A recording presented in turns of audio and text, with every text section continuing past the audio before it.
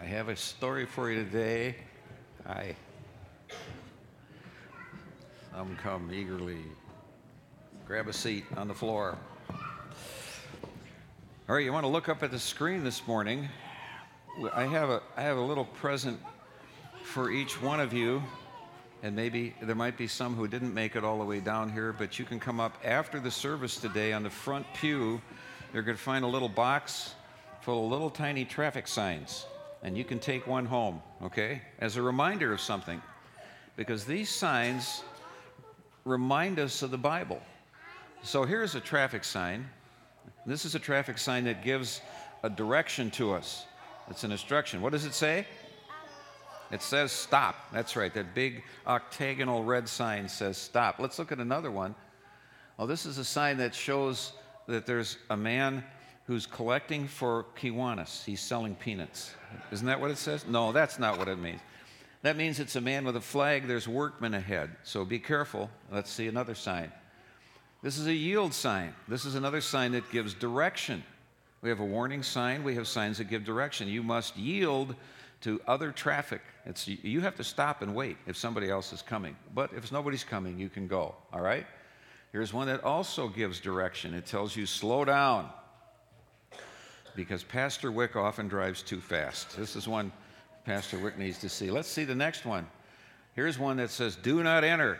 So you come up to an entry. Oh, that's not for me. That driveway is only for coming out. Let's see another one.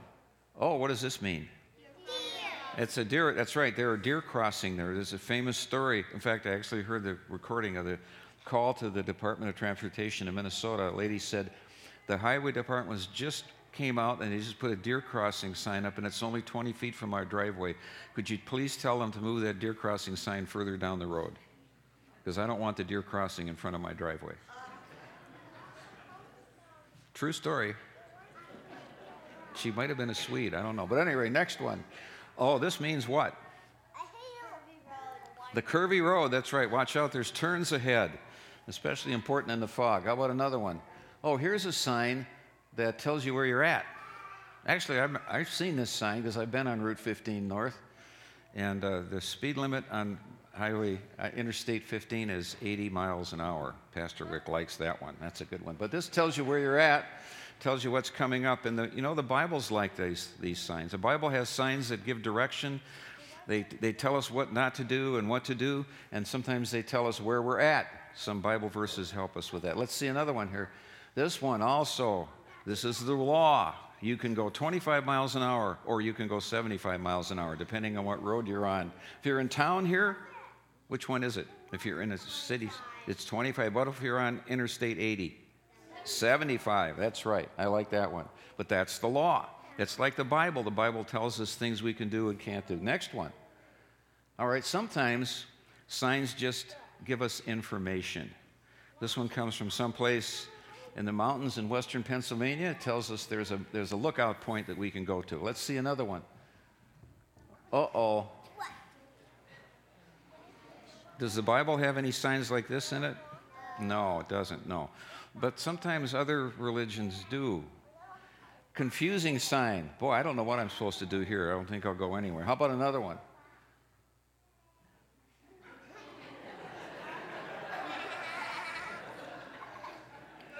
What does that mean?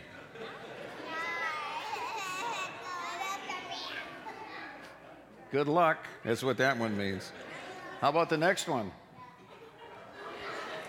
Caution, falling cows. You have a lot of these in Nebraska? No, because you don't have very many hills. You have a lot of cows, but not many hills. All right, let's see another one here. Uh-oh. That's confusing. All right, let's see another one. I give up. Speed limit 25, school days only, and all. I can't. I'm sorry. I can't even. All right, next. Let's see another one.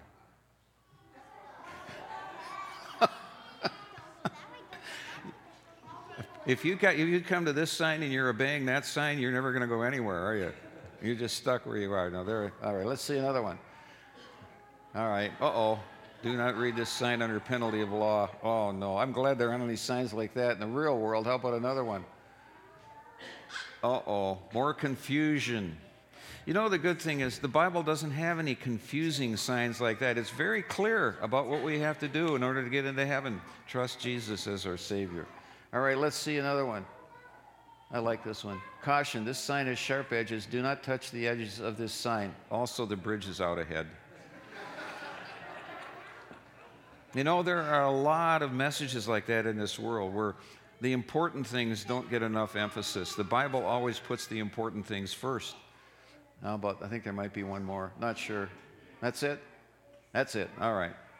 All right, so don't forget, come up after church, right on the front pew there. There will be a whole little box. You can each take a little sign home with you to remind you of what the Bible is like. You can get one after church. No. After church. After church. All right.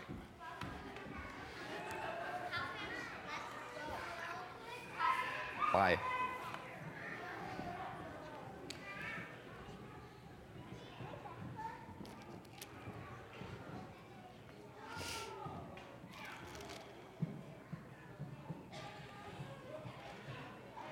Well, we've come now to the 26th chapter of the Gospel of Acts.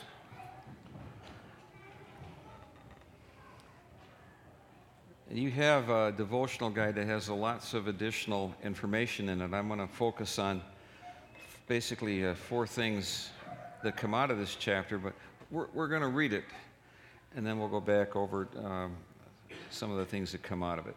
Well, some, probably not all that we could get, but some. So Paul, we saw last week, is now standing before Herod Agrippa II and Festus and Agrippa's sister Bernice. So Agrippa said to Paul, "You have permission to speak for yourself." Then Paul stretched out his hand and made his defense. "I consider myself fortunate that it is before you, King Agrippa, I am going to make my defense today against all the accusations of the Jews, especially because you are familiar with all the customs and controversies of the Jews. Therefore, I beg you to listen to me patiently. My manner of life from my youth, spent from the beginning among my own nation and in Jerusalem, is known by all the Jews. They've known for a long time, if they are willing to testify, that according to the strictest party of our religion, I have lived as a Pharisee. And now I stand here on trial because of my hope in the promise made by God to our fathers, to which our 12 tribes hope to attain, as they earnestly worship night and day. And for this hope I am accused by the Jews, O king. Why is it thought incredible by any of you that God raises the dead? I myself was convinced that I ought to do many things in opposing the name of Jesus of Nazareth. And I did so in Jerusalem. I not only locked up many of the saints in prison after receiving authority from the chief priests, but when they were put to death, I cast my vote against them. And I punished them often in all the synagogues and tried to make them blaspheme. And in raging fury against them, I persecuted them, even to foreign cities. In this connection, I journeyed to Damascus with the authority and commission of the chief priests. At midday, O king, I saw on the way a light from heaven, brighter than the sun, that shone around me and those who journeyed with me. And when we had all fallen to the ground, I heard a voice saying to me in the Hebrew language, "Saul, Saul, why are you persecuting me? It is hard for you to kick against the goads." And I said, "Who are you, Lord?" And the Lord said, "I am Jesus, whom you are persecuting. But rise and stand upon your feet, for I have appeared to you for this purpose, to appoint you as a servant and witness to the things in which you have seen me, and to those in which I will appear to you, delivering you from your people and from the Gentiles, to whom I am sending you, to open their eyes so that they may turn from darkness to light, and from the power of Satan to God, that they may receive forgiveness of sins and a place among those who are sanctified by faith in me.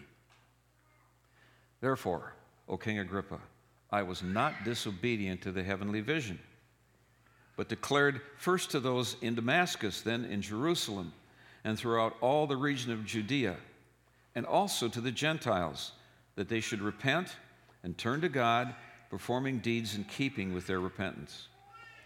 For this reason, the Jews seized me in the temple and tried to kill me. To this day, I have had the help that comes from God. And so I stand here testifying both to small and great, saying nothing but what the prophets and Moses said would come to pass, that the Christ must suffer, and that by being the first to rise from the dead, he would proclaim light both to our people and to the Gentiles. And as he was saying these things in his defense, Festus said in a loud voice, "Paul, you are out of your mind. Your great learning is driving you out of your mind." But Paul said, "I'm not out of my mind, most excellent Festus, but I'm speaking true and rational words. For the king knows about these things. For to him I speak boldly, for I am persuaded that none of these things has escaped his notice. For this has not been done in a corner. King Agrippa, do you believe the prophets? I know that you believe." And Agrippa said to Paul, "In a short time you would persuade me to be a Christian?" And Paul said, "Whether short or long, I would to God that not only you, but also all who hear me this day might become such as I am, except for these chains." Then the king rose, and the governor and Bernice and those who were sitting with them. And when they had withdrawn, they said to one another, "This man is doing nothing to deserve death or imprisonment." And Agrippa said to Festus, "This man could have been set free if he had not appealed to Caesar." So may God bless this reading of his word. There are four things that I'd like to draw from this passage. First of all, evidence that the Old Testament and New Testament are connected. They're not contradictory. They have the same message. Secondly, that the Christianity of Jesus is the same as the Christianity of Paul. And thirdly, that James, the book of James, is totally in agreement with Paul, and his teaching and Paul's teachings are the same as those of the Apostle James. And fourthly, that the gospel is rational. And then additionally, there is the fact that intellectual belief is not the same thing as saving faith. But first of all, that the Old Testament and New Testament are connected. There's a couple places that we see this, but one of them is in the 6th verse here. "I stand here on trial because of my hope in the promise made by God to our fathers." Paul was on trial because he believed in the resurrection. He believed in the resurrection specifically of Jesus, and he believed that the Old Testament prophecies of the coming of the Messiah had been fulfilled in Jesus. It's absolutely the case that the resurrection was implied in the Old Testament promise. When the Sadducees argued with Jesus against the resurrection, Jesus defended the resurrection by quoting from Exodus 3, chapter 6, which says that God is the God of Abraham and of Isaac and of Jacob. Not was the God, but is the God, because Jesus said all are alive to him. Jesus taught life after death, and ultimately the resurrection is required in order that God may fulfill all of his promises to the patriarchs, which promises we participate in even as Gentiles, because it includes the kingdom of God, salvation by grace through faith, eternal life in heaven with God. And Paul asks a very pungent question in verse 8. Why is it thought impossible that God raises the dead? Why indeed? If we accept the truth that there is a God and that God is all-powerful, why couldn't he bring the dead to life? And indeed, why couldn't he keep all, in a spiritual sense, alive to himself even now? It's not simply, say, blue smoke and mirrors when we say of a brother or sister in Christ who has passed away from this life that they have gone to be with Jesus. That's what Paul believed was going to happen to him when he died, that it is better, he says in Philippians, the 1st chapter, to depart and to be with Christ. He still had work to do in this life, and God would spare him some years longer, but he was looking forward to that day when he would be translated from this world to the next. This is God's promise to us, and it comes from the Old Testament. The faith that we have in Jesus was predicted in the Old Testament. The reality of Christ's life and death and resurrection. It was all laid out beforehand. And all of the saints in the Old Testament were also, like us, saved by grace through faith. Yes, they had the Old Testament law. Like us, what does the law show us? It shows us that we are sinners, that all of us fall short of the glory of God. The difference between the Old Testament saints and us is they looked forward to something which they saw only dimly, that is, to the final sacrifice, the once-for-all sacrifice of Christ on the cross, of which the temple sacrifices were merely a foreshadowing, a symbol of that atonement by shed blood that was to come, that was to be effective for all time. They look forward to that to which we look backward. Indeed, we are absolutely without excuse because we know exactly how God has fulfilled his Old Testament, his Old Covenant promise to his people. The death of Christ on the cross, foretold, foreshadowed in the Old Testament. The Old Covenant and the New Covenant are connected inextricably.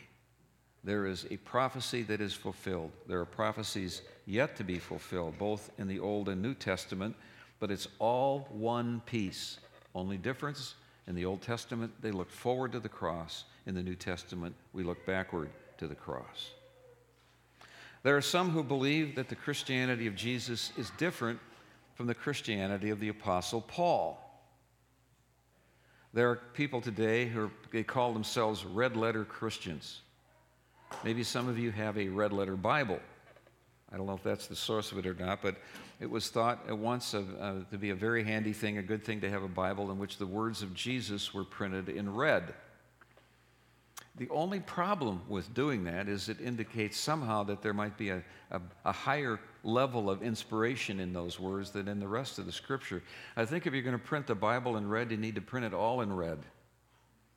Because all of it, even the genealogies in the Old Testament, are the Word of God. It's all the Word of God from beginning to end. The teachings of Paul and his epistles are the same as the teachings of Jesus. And what we learn in this passage in verses 16 and 17 is where Paul got his instruction.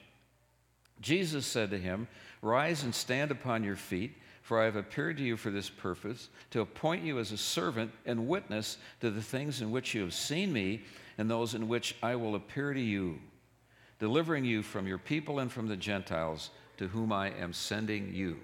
Where did Paul get his theology? He got it directly from Jesus.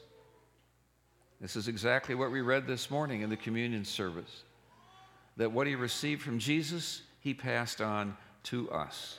Is it different from what Jesus taught? Absolutely not. Jesus taught in a little bit of a different context. His approach was first of all to the Jews. They were receiving their one last chance before the door was opened to the Gentiles. That's what's happening here. The Christianity of Jesus is the same as the Christianity of Paul. And Paul's mission is also our mission. What is his mission is in verse 18, to open the eyes of the Gentiles so that they may turn from darkness to light and from the power of Satan to God, and that they may receive forgiveness of sins and a place among those who are sanctified by faith in me. That is the mission that we have received, to turn people from darkness to light with the message that Jesus gave to the Apostle Paul. That's our job. Same message, same Christianity, same theology. We have that same mission. I love verse 19, by the way. "Therefore, O King Agrippa, I was not disobedient to the heavenly vision." How many of you have heard of Black Elk, the Lakota Indian? Pat has, yes. Some of you have. Black Elk Speaks. It's an interesting book. I can't remember the name of the author, but it was somebody who'd interviewed this chief, I think in the very early years of the 20th century. He was a Lakota medicine man, and as a young man, he received a vision. And the vision led to the ghost dance religion among the Sioux Indians. This was his sort of, what shall we say, his spiritual experience. his Damascus Road experience, which was probably some kind of a satanic deception. But he had a vision. And the story of Black Elk Speaks is really how he failed to carry out that vision. He failed to live according to it. He didn't correctly share his vision with his own people. He lived with a sense of failure with it. Paul could say he saw a vision, only his was real and was of the Lord Jesus, but he was faithful to it. There's an addendum, by the way, to Black Elk's story that amongst our secular teachers never gets much emphasis. He converted to Christianity. He realized in the later years of his life that the real fulfillment of the vision he'd been given for his people was fulfilled in Jesus Christ. And he became a teacher. Now, for us Protestants, we may be a little troubled by the fact that what he converted to was Roman Catholicism, and he became a catechist for the Roman Catholic Church, but he was teaching about Jesus and believed that Jesus was the fulfillment. But as a young man, he'd gotten a vision and he was unfaithful to it. I wonder if sometimes we don't feel that way. We've been given an agenda from Jesus, a mission to fulfill. Are we carrying it out? And may I be able to say, may you be able to say, as we look back on our life, I was not disobedient to the heavenly vision. Now, the third thing we see in this passage is that what Paul teaches is not different from what James teaches. I'm not comfortable disagreeing with people like Martin Luther, but here I have to disagree with Martin Luther. Luther did not like the epistle of James. He called it a right strawy epistle, or an epistle of straw. He felt that James's emphasis was on salvation through works, justification through works. So if you have your Bible, turn with me to the second chapter of James.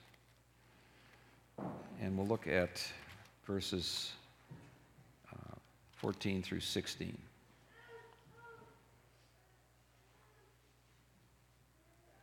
What good is it, my brothers, if someone says he has faith but does not have works?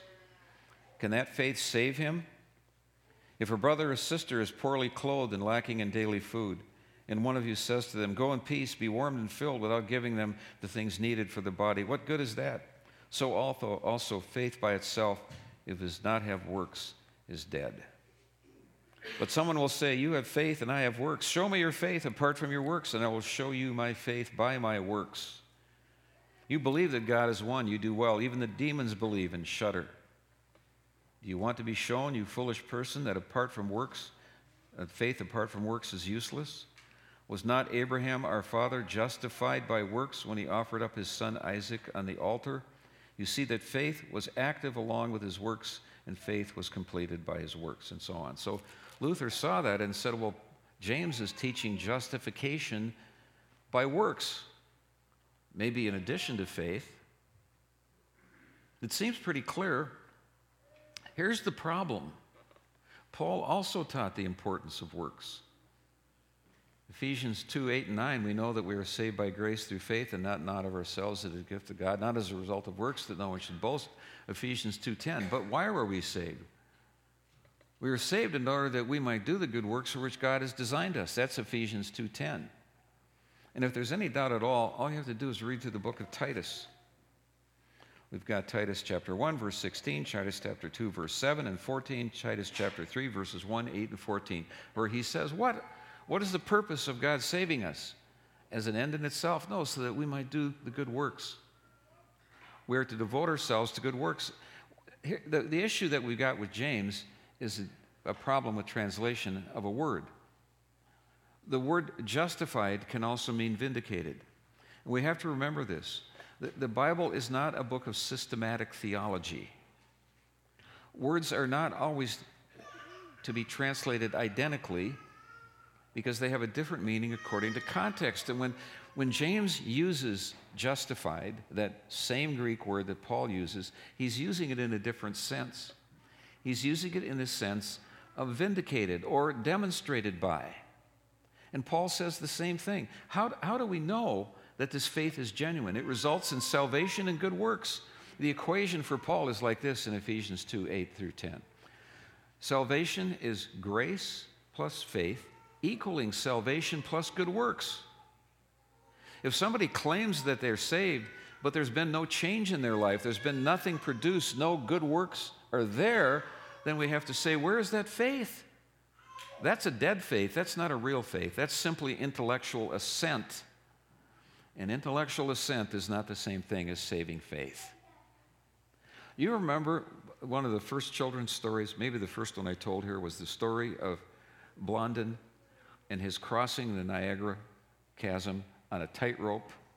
And he did so a number of times, then he did it with a wheelbarrow full of sand, and then he came back and he said, how many of you believe I could put a man in this wheelbarrow and go across that rope across the Niagara Chasm? And everybody raised their hand, thousands of people, yes, we believe it. Then he said, okay, you, sir, get in the wheelbarrow. Remember that story? See, intellectual assent is saying, yes, Blondin, we believe that you can do that. But saving faith says, I'll get in the wheelbarrow. I actually trust you, Jesus, with my life. Therefore, Paul says in Galatians 2:20, it's no longer I who live, but Christ lives in me. And the life I now live, I live by faith in the Son of God who loved me and delivered him up for me. James and Paul are on the same page. James is simply saying that good works will always result from saving faith, which is the teaching of Paul. This is the word of the Lord. James, justified means vindicated. It means something a little different. In Paul's use of the word, to be justified means this transformation that takes place inwardly, in which we really do get into the wheelbarrow. The fourth thing we want to emphasize here is that the gospel is rational. According to what Festus saw, Paul was losing his mind. But Paul says, no, that is not the case. Paul, you're out of your mind. Your great learning has driven you out of your mind. But Paul said, I am not out of my mind, most excellent Festus, but I am speaking true and rational words. If somebody thinks the gospel is crazy, they're giving evidence that they are carnal. They're living in the flesh. It's only according to the lights of this world. 1 Corinthians chapter 2, 13 and 14 and 4:10 and 2 Corinthians 5:13, etc. Paul warns about this. There's a level of thinking that's very fleshly that cannot see the purpose of faith, cannot see the rationality of it, but in fact it makes perfectly good sense. Certainly C.S. Lewis was one of the most rational people who ever lived, and he fought in his mind against Christianity. He writes this in his autobiography: you must picture me alone in that room at Magdalen College night after night, feeling, whenever my mind lifted, even for a second from my work, the steady, unrelenting approach of him whom I earnestly desired not to meet. That which I greatly feared had at last come upon me. In the Trinity term of 1929, I gave in and admitted that God was God and knelt and prayed. Perhaps that night the most dejected and reluctant convert in all of England. It was the sheer rationality of the gospel that overwhelmed him. If God is really God, then all these things that the gospel teaches us can be true. And faith says simply and affirms, not only can it be true, but it is true. To the spiritual mind, acknowledging God in thanksgiving and gratitude, the gospel is the ultimate rationality. Then we see here finally what we already alluded to, that intellectual assent is not the same thing as saving faith. Agrippa believed in the prophets, but he believed without any repentance and faith that would transform his life. I like the old King James translation of verse 28, where he said, and I hear in my ESV and many of our modern translations, it says, in a short time you think to make me a Christian, but the King James says, almost you persuade me to be a Christian. The saddest words ever uttered. Almost persuaded. So close. I see the truth. I believe that it's true, but I will not yield to the truth. and give my life to Jesus as the Apostle Paul did. We need to repent and to believe the gospel. I was going to start this message with a story. You know, I like stories, and I was thinking, how can I illustrate what it was like for Paul? And then I thought, this is also a nice paradigm of the Christian life. Paul was in the hands of the Roman legal system, and he had been for 2 years. And on this day, when he stood before Herod Agrippa II, there was certainly a lively hope that he would be released, because Agrippa understood all of the controversies of the Jews. Agrippa actually believed the Old Testament prophets. He could see how it all fit together. He could see how Paul had done absolutely nothing wrong, either to the Romans or to the Jews, and could agree and maybe arrange a release. And as a matter of fact, what does Agrippa say? He says he hasn't done anything deserving of death. If he hadn't appealed to Caesar, he could have been released. It's the third time, by the way, that Paul has been given a not guilty verdict by a Roman official. I hope our justice system works better than this, that you don't get a not guilty verdict and are still held in prison. It was in November of 2007. I got a phone call from somebody back in Detroit. It was a fellow who'd worked part-time for us with the youth. After our full-time youth guy left in August, and our youth program needed some help and so on. This is a young African-American guy. And I had to take over the middle school youth group. Pat remembers those days. It made my life busier than ever. I was in the middle of working on my doctorate, and now I had the youth group on top of everything else to look after. And so Jermel became my right-hand man. And he was a big dude, about 6'4", 6'5", extremely athletic, and he was just terrific with the games, with the kids. And we had 40, 50 middle school kids every week. So I did the Bible teaching, and Jermel handled the fun stuff.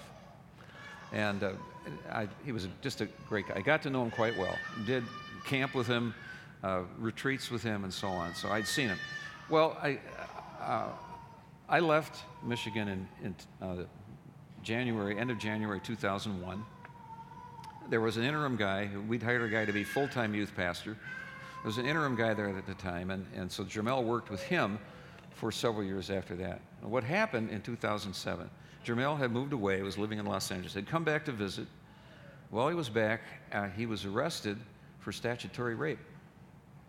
A girl who'd been in, 10th or 11th grade back when he was with the youth group accused him of raping her. A number of times, of course, statutory rape, not that she wasn't consenting, but she was underage. And so Jermel was calling up and asking me to be a character witness. Well, I hadn't been there at the time when these incidents happened. This happened after I left, but at least I could be a character witness because I had never seen him do anything that would suggest that he was open to doing anything improper or was trying to do that. Not a thing. His body language was never leaning into, but was always away from. If a young lady approached him, it was literally, keep your distance. And just a terrific young guy.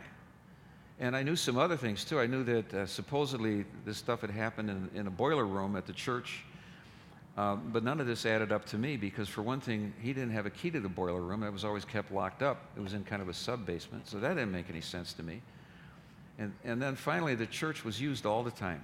It went from being a place that was rarely used to being a church that was always used. We had a daycare center that operated from 6:30 in the morning until 7 at night. The daycare had a full-time custodian. He didn't go to work until about 6 o'clock, and he worked till midnight. There were just people in the building all the time. So I was happy to be a witness for him. But in agreeing to do this, I gave up a part of my life because I became involved in the court system.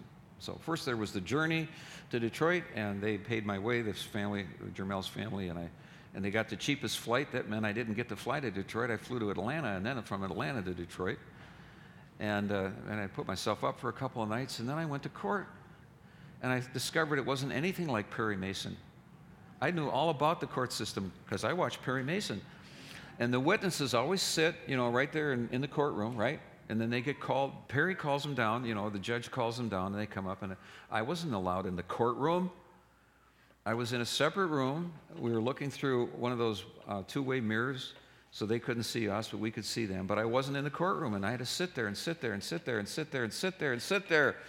Well, various witnesses were called.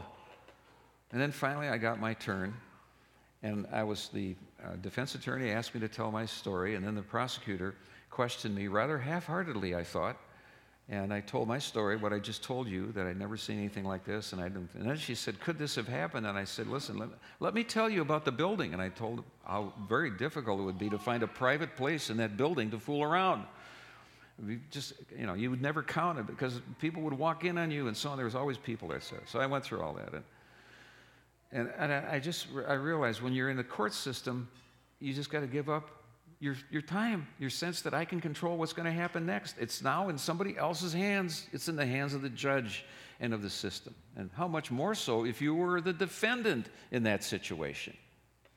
Happy ending to the story. Jermel called me up the next morning. The jury was out for less than an hour and returned with a not guilty verdict. So I believe that justice was done. I won't go to explaining why I think that was, but I think that I was right about his character and the fact that there wasn't really an opportunity to do it. But I learned something from that sometimes life involves just giving up any expectations that you're going to be able to decide what to do next. Paul was in that situation. He had no control over what was going to happen to him. He hoped that he'd be set free. And he wasn't just being held in custody, he was being held in chains. Because that's how they did it. For 2 years he'd been in chains already. And he would continue to be wearing chains as his appeal to Caesar went on. And then I thought, this is also the Christian life. God has given us a mission to accomplish as individuals, as a church. We would like to plan out every last detail and predict how it's going to turn out. Good luck with that. Because we're not in charge. We can make ourselves available. We can give ourselves some training. We can be ready to do it. But it's up to God to provide the opportunities. It's up to God to provide the power. It's up to God to provide the results. Do you get that? That's extremely frustrating for us independent Americans especially. We think we can control everything, and what is the absolute truth is we're really not in charge of anything. All we can do is put ourselves in God's hands. And you know what? God does some pretty amazing things if we're willing to do that. Let's pray. Our Heavenly Father, we thank you for the example of the Apostle Paul. As we saw this morning in our Sunday school class, he knew how to put together a personal testimony and did it forcefully, and you used it to change lives, to be a witness to the gospel. We pray, Lord, that we can be like him in this regard. And Lord, like him as well. We pray, Heavenly Father, that for a spirit in our hearts that is willing to yield to your control. Certainly we want to prepare. We want to make ourselves available, but Lord, we leave the results to you. Thank you, Lord Jesus, for being in charge. In your name we pray. Amen.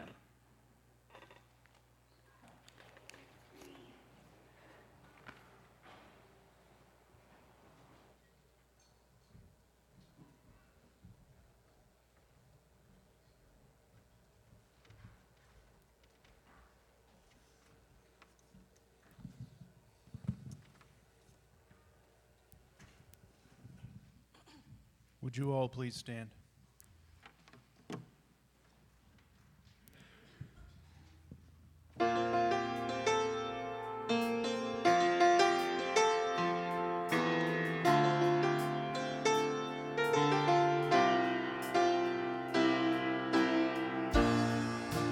Everyone needs compassion, love that's never failing, let mercy fall on me.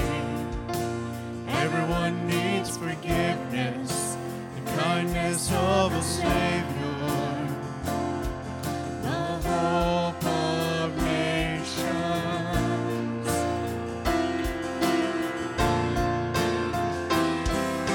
Savior, He can move the mountains.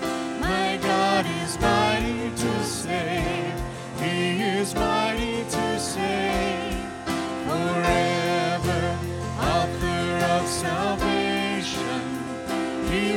rose and conquered the grave. Jesus conquered the grave.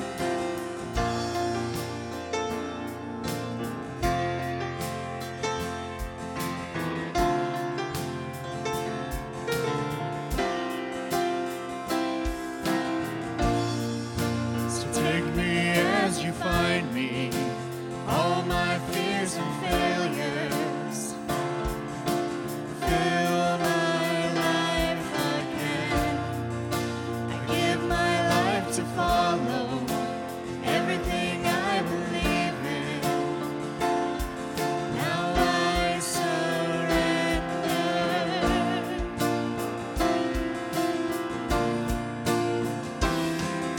Savior, He can move the mountains. My God is mighty to save. He is mighty to save. Forever, author of salvation. He rose and conquered the grave. Jesus conquered the grave. Shine your light and let the whole world see. We're singing for the glory of the risen King. Jesus, shine your light and let the whole world see. We're singing for the glory of the risen King. Savior, He can move the mountains. My God is mighty to save. He is mighty to save. Forever, author of salvation. He rose and conquered the grave. Jesus conquered the grave. You're my Savior. You can move the mountains. God, you are mighty to save. You are mighty to save. Forever, author of salvation. You rose and conquered the grave. Yes, you conquered the grave.